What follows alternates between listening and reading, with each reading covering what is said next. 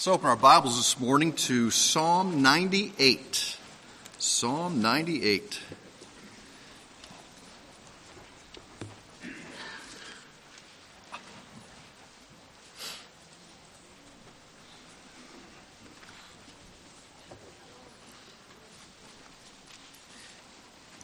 When you turn the radio on and you hear songs, you hear new songs, and you hear new songs, and you hear new songs. You go to each station, and I don't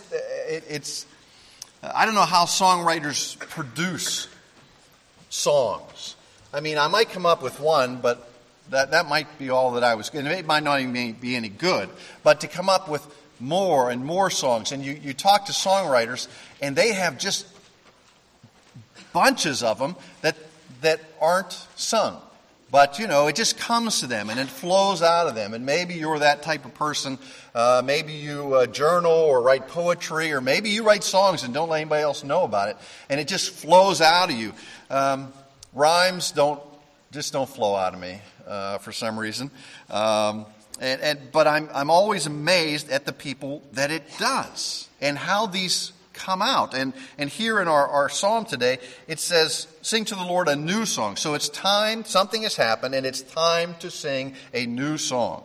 Not one of the old ones, but it was written for a special purpose and for His glory and His praise. So if you're able, would you stand with me as I read Psalm 98?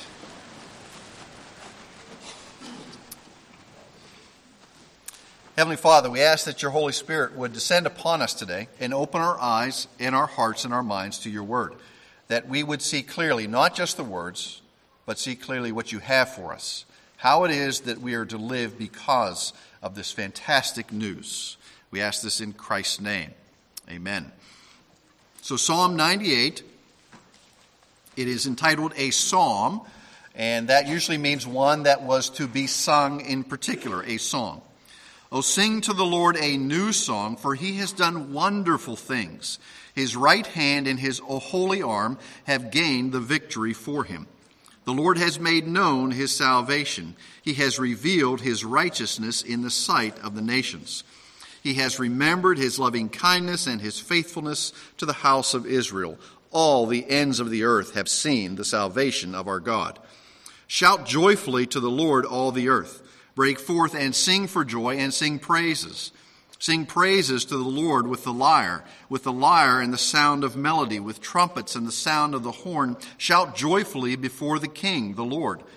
Let the sea roar and all it contains, the world and those who dwell in it. Let the rivers clap their hands. Let the mountains sing together for joy before the Lord, for he is coming to judge the earth. He will judge the world with righteousness and the peoples with equity. This is God's inspired word for us today. So please be seated.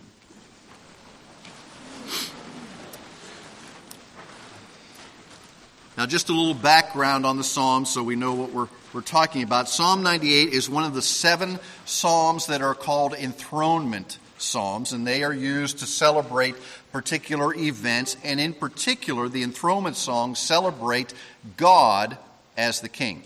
God as the King. Many of these psalms, these 7, have the words, the Lord is King. And it's not just a statement, but you are to shout it. You are to cry out that the Lord is King. So it wouldn't be sufficient to just say, I want to tell you the Lord is King.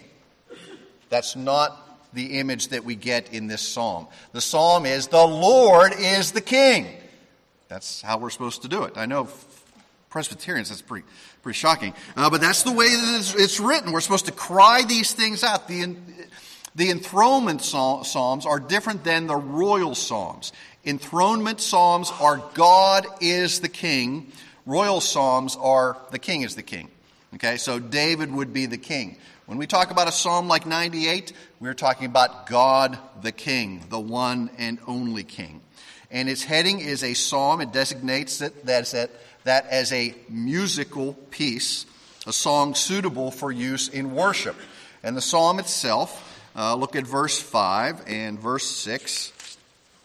Sing praises to the Lord with the lyre, a stringed instrument, and with 6 with trumpets, the sound of the horn. So I play both a stringed instrument and trumpet, so you can make your own conclusions there about what that means. But it is to be an accompanied song with these instruments, and as soon as you get a horn in, it's not a quiet thing.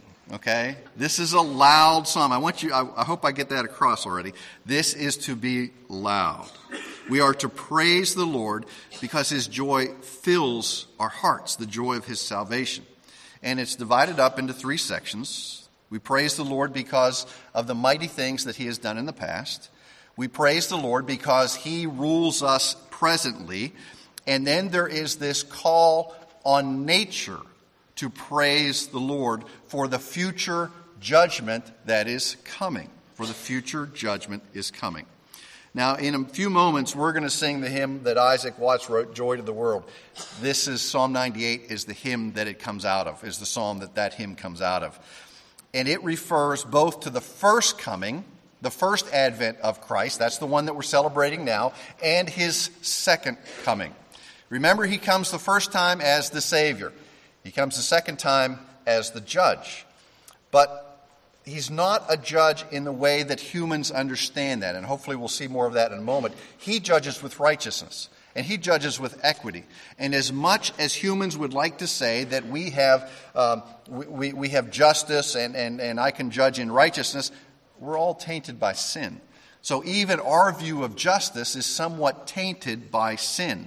When the Lord comes for the second time, he will come as the judge who will judge in perfect righteousness, and he will judge equally across the board. Equally across the board. Let me quote a little bit from Charles Spurgeon. The invitation of the gospel the invitation to the gospel is an invitation of happiness. In delivering God's message, we do not ask men to come to a funeral, but to a wedding feast. If our errand were one of sorrow, we might not marvel if men refused to listen to us, but it is one of gladness. In fact, you might condense the gospel message into this joyous invitation. Oh, come and learn how to sing unto the Lord a new song. Come and find peace and rest and joy and all else that your souls can desire. Come and eat that which is good, and let your soul delight itself in the fatness. When the coming of Christ to the earth was first announced, it was not with sad sounds of devil spirits driven from the nethermost hell, but with the choral symphonies of holy angels who joyfully sang, Glory to God in the highest, and on earth peace, goodwill toward men. And as long as ever the gospel shall be preached in this world, its main message will be that of joy. The gospel is a source of joy to those who proclaim it, for unto us, who are less than the least of all saints, is this grace given, that we should preach the unsearchable riches of Christ. Now, I read that passage a dozen times this week as I looked at this psalm, and it just reminded me, it convicted me, it struck me that this is a gift that is given to us. Okay? And there's a distinction between what this psalm says and how we live this out sometimes. Because the psalm says, how are we to say that the God is king? Did you know that God is king? No, that's not how we're going to say it. Okay, we're supposed to yell it out with shouts of joy. And it's not just manufactured. It is a joy because of the real salvation that comes in our hearts. God did this.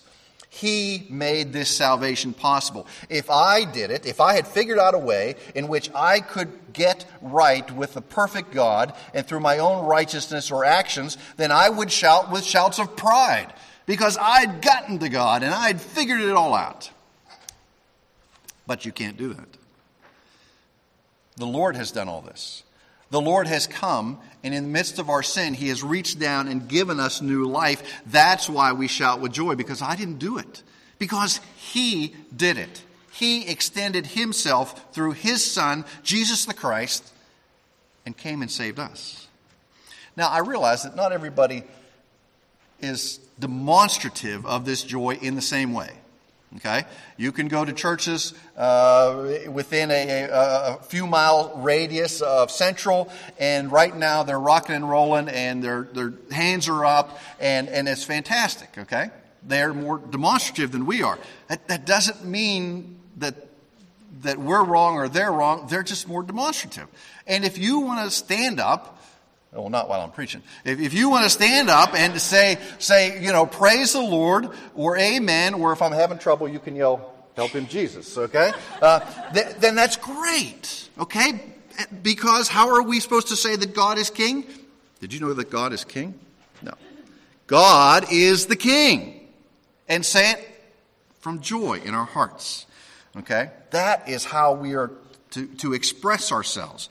Now, if we are less demonstrative than others, it does not mean that our faith is somehow less real than their faith is. Now, I don't know how you were. I've believe it or not, in high school, my nickname was Rowdy. Okay, Rowdy.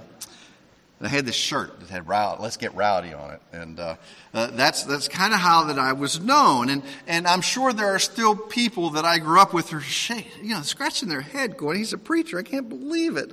What? How did that happen? Okay, how did that happen? Well, we know that there are things that are so secure in our lives because, and I'll just use myself as an example. I may not get all excited about things, or I may not weep at certain songs I used to weep at when I heard them on the radio or sung them, but now there are other ones that cause me to really be moved in my heart. And you, if you're a younger believer, you may go, Randy, he just lost the faith. Okay, he's just not excited about it. Well, I would tell you, I'm pretty excited about it, but I don't always demonstrate it in the same way that others do. Because there are certain things that I have chewed on and wrestled with that I am so secure in that it's just a fact. Okay, I don't have to chew on it or wrestle on it anymore. I've done it for 15 or 20 years, and I am convinced that this is true, and that's just the way that it is. Okay? Yes, we are promised so many fabulous things in Scripture. We are promised a joy that cannot be taken from us. And try to understand what this means. It means that every moment of every day, every one of us has the ear of our Heavenly Father. Now, if we all begin to pray for 200 different things in different circumstances at one time, what does the Father do? Wait. Just one at a time. No, He doesn't do that. He hears each of us. He hears each of our own voices. Every moment of every day, every one of us can go right to the throne of grace and have the ear of the Father because of the work of Jesus Christ. He doesn't put us on hold. The worst thing is call 911 and get put on hold. Okay, that never happens with the Lord. You go to Him at a moment's notice and you have His full attention. Okay? We have the righteousness of Christ that is now our own. We had none, now we have His righteousness. It is imputed to us. Here I am, I've got no righteousness. How can I get to the Lord? You can't. Christ comes into this earth and into this world, leaving the right hand of the Father, and gives us His righteousness. There is a joy that comes with that cannot be taken from this world. Cannot be taken from us by this world. Now, yes, we're promised other things in Scripture, like suffering. If you want to live faithfully for Christ, you're going to suffer.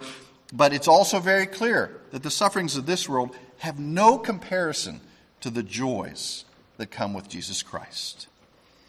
Now, as I said, we may or may not weep at songs that we used to hear. I can remember when we were in Wilmington, and some of you know what BSF is, and I was a children's leader in BSF, and we used to meet at 5:30 in the morning on Fridays. And here you have 30 men standing around at 5:30 in the morning, and we would start to sing. And that we had to sing. That was one of the rules. You had to sing. And we would sing the Church's One Foundation. I want to tell you what. At 5:30 in the morning, there you have 30 men singing a cappella the Church's One Foundation. And you have 30 men weeping because of the words. Because of the words and the powerful things that Christ has done in this world. Now, I can turn on other songs and they don't bother me at all, or I show no emotion, but yet the Lord works in my life perhaps differently than he does in yours. And you're thinking the church is one foundation. I can't remember the words to that. But you turn on the radio and you hear a Chris, what's-his-face song? Who? Chris Tomlin song, thank you. Chris Tomlin's song, and the tears are flowing out, and you're singing, and you're just so excited about it. It's just where we are in our faith. It's just how the Lord works in our lives at different times. Now, it's not that I have a mechanical faith. It's, as I said, I've wrestled with these things. We had a discussion in a small group a while back about who believed in what concerning creation. And, we had different views. There were a dozen or so of us, and we probably had 4 or 5 different views there. And you know what? If this was 20 years ago, I might have been ready to fight over those views, okay? Because they weren't my views, and I was so convinced that. But you know what? I think of how I've changed and grown, and what the Lord does in my life. And I think, I'm comfortable and I'm secure in the view that I have as I have studied Scripture. And when the Lord is ready to change my heart or somebody else's heart, then in faithfulness we'll look at the Word, and that's what will happen. Now, just as an aside, in the month of February, my Sunday school is going to have my Sunday school class is going to have a special thing on creation. Somebody's going to come in and who understands both the scientific and the theological things, and he's going to have a 5-6 weeks worth of study about what does Scripture say, what does science say, things like that. So that's it. We also may look, you say, well, Randy, we'll go on. You get the understanding that sometimes there's a joy that I don't have to wrestle with anymore because it is constant. It is given to us, but it is ours to demonstrate. So let me make a couple remarks about this first verse here. Oh, sing to the Lord a new song, for he has done wonderful things. Wonderful things, or marvelous things. So the first, the things which the Lord has done are marvelous in and of themselves, because he is the one who has done them. You know the story. We're enslaved by sin. We're in bondage to sin. We're liable forever to be in the chains of that sin. But the Lord comes and changes all of that. He's fought the fight for us. He's gained the victory for us. This is what Christ has done. And you think to yourself, well, okay, but it's not like the old days. And I read the Old Testament, and you see the Lord parts the sea and the food and the manna comes down from heaven. And why doesn't the Lord do some really cool things like that anymore? Well, those were important miracles. But every believer in this room, everyone who professes faith in Jesus Christ as their Lord and Savior and has been changed, has experienced a greater miracle than the parting of the Red Sea. I want you to understand that. And you're thinking, greater miracle? You were an enemy of God. Now you're his child. You were in chains of sin. Those chains have been loosed. And now you belong to Christ. Okay? You were one that had no business standing in the presence of God. Now you have every right to because of the work of Christ. Not our own righteousness, but because of the works of Christ. Okay? This is what the Lord has done. Everyone has experienced, who is a believer, has experienced a greater miracle than what we find in the Old Testament. The sea and the manna and things like that. I mean, God can make anything he wants. But to save you and to save me is this great, fantastic miracle. And that joy ought to fill our hearts. You think, oh, okay, I'm saved. A greater miracle than the parting of the Red Sea. Secondly, not only what the Lord has done is marvelous in and of itself, but the way he did it was marvelous, or the way he did it was wonderful. It was his own right hand, his holy arm, that has gained the victory. Okay, no one but the Lord Jesus Christ has achieved victory over sin and death, over the devil. No one else could. It required a perfect sacrifice. None of us are perfect. Jesus Christ has given the perfect sacrifice in perfect obedience to our Heavenly Father. And then third, there is something marvelous in the joy which we who have believed in this victory have received. There is something marvelous in the joy that we have received.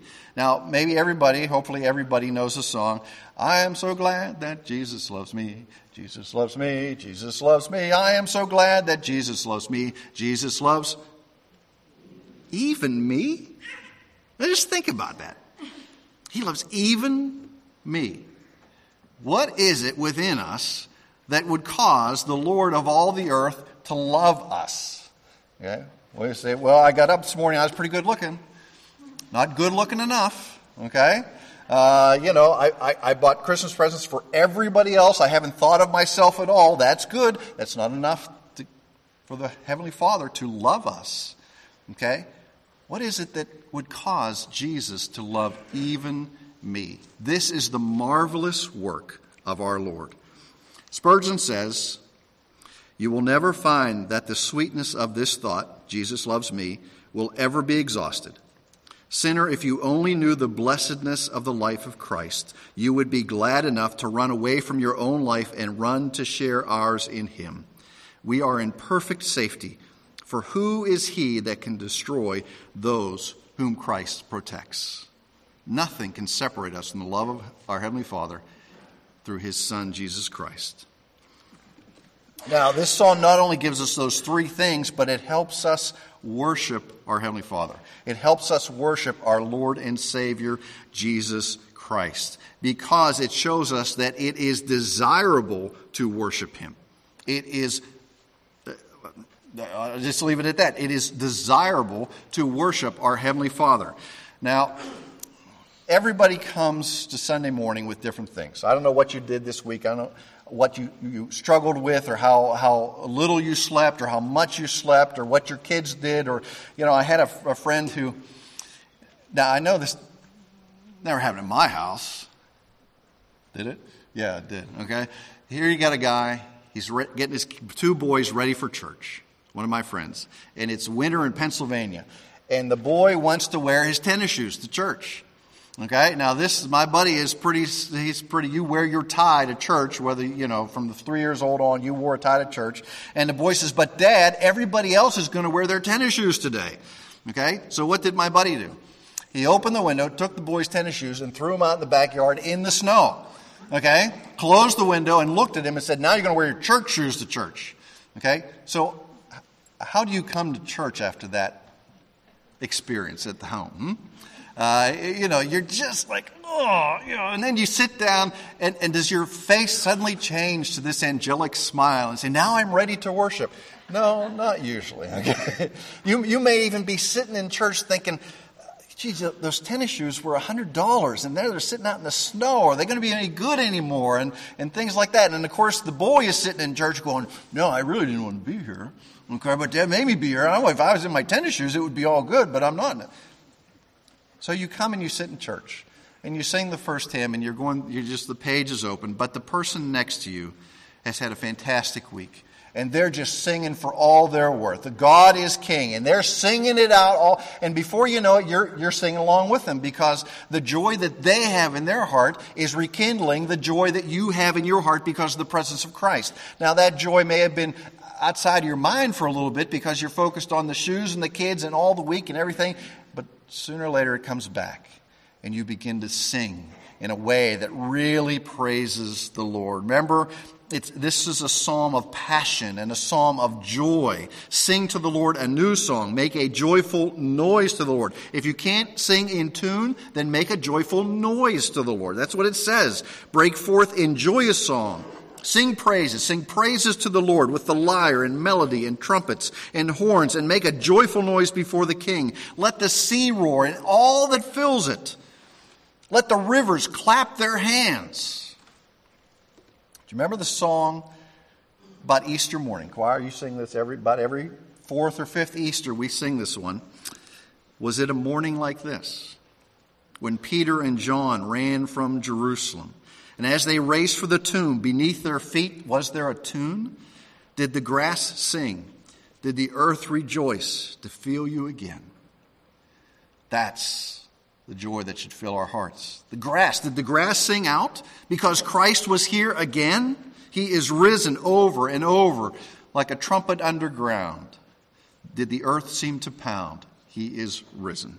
See, there's a passion in this Psalm 98 because the psalmist has seen the salvation of the Lord. He knows what he has done in the past. He knows the promise of the coming of the Messiah. He knows the promise of the judgment of the Messiah as well. And we ought to be passionate about our worship because we who have been forgiven much are called to love much. Remember the woman who came and took that vial that was an entire year's worth of income and broke it and anointed Christ with it? And one of the disciples goes, what? Oh, man, what a waste of money. Don't you know what we could have sold that for? But she had been forgiven much. Her life had been changed by the things of Christ. My friends, if we don't love much, if we don't worship much, if we don't worship with joy, maybe it's because we don't realize how much we have been forgiven. We don't realize that fantastic miracle that has taken place in our lives called salvation. Well, that's just the first couple verses. Go to 4 and 6. In fact, if you have your Bible, turn to Ezra chapter 3. Go back through Psalms and Job and Esther and Nehemiah, back to Ezra, chapter 3.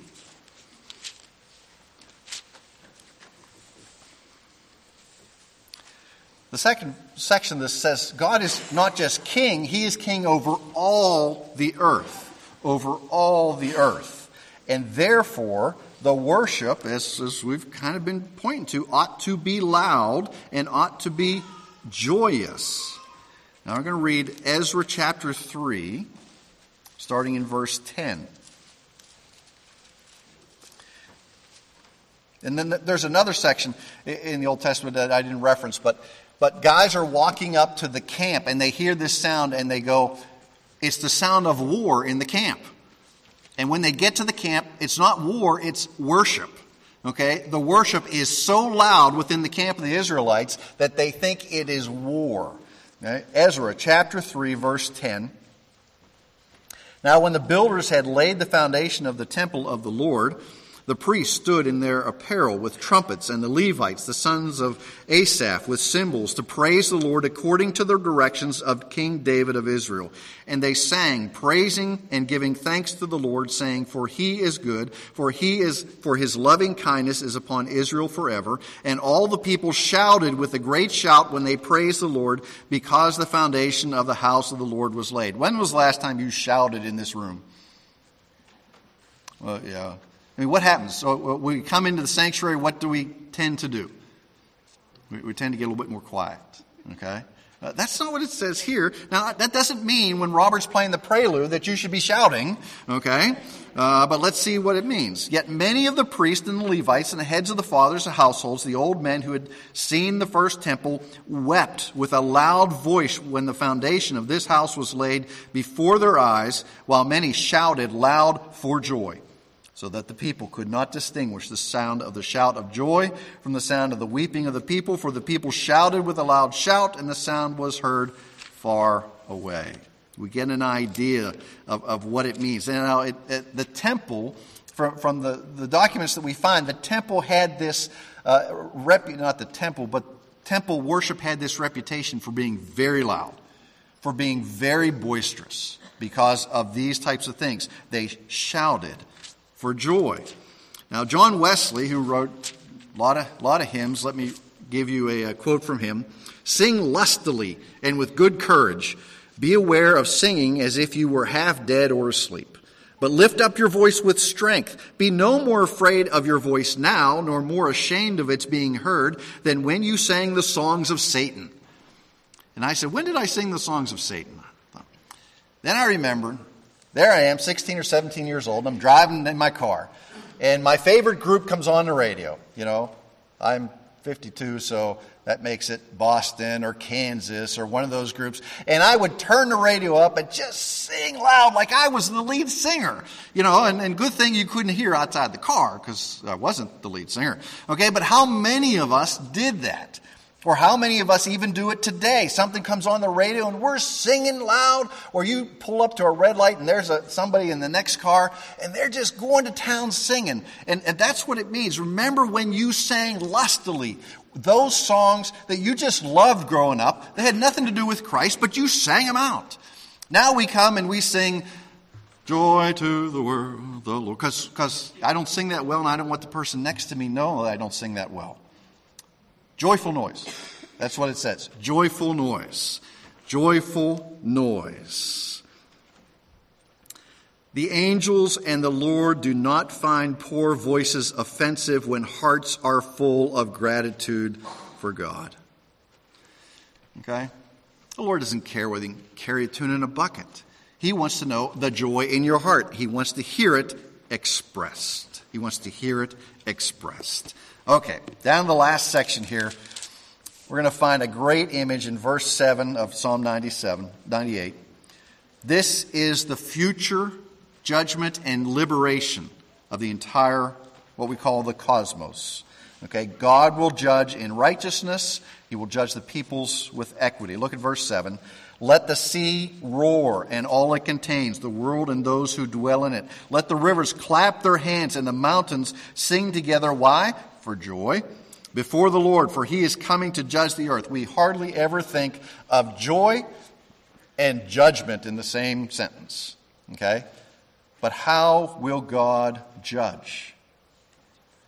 With righteousness and with equity. That doesn't mean we'll all be judged.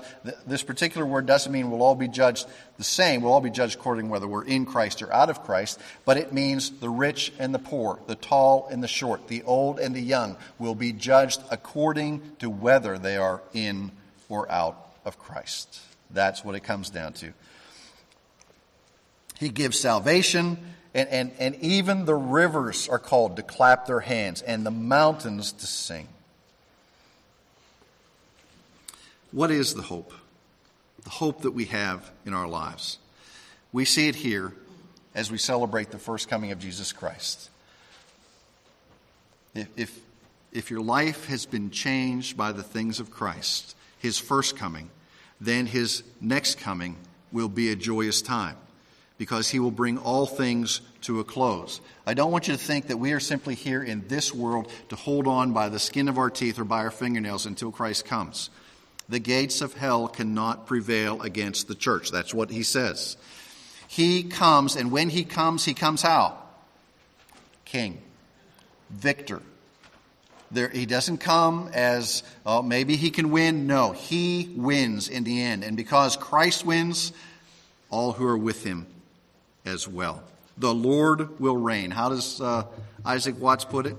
He comes to make his blessings flow far as the curse is found.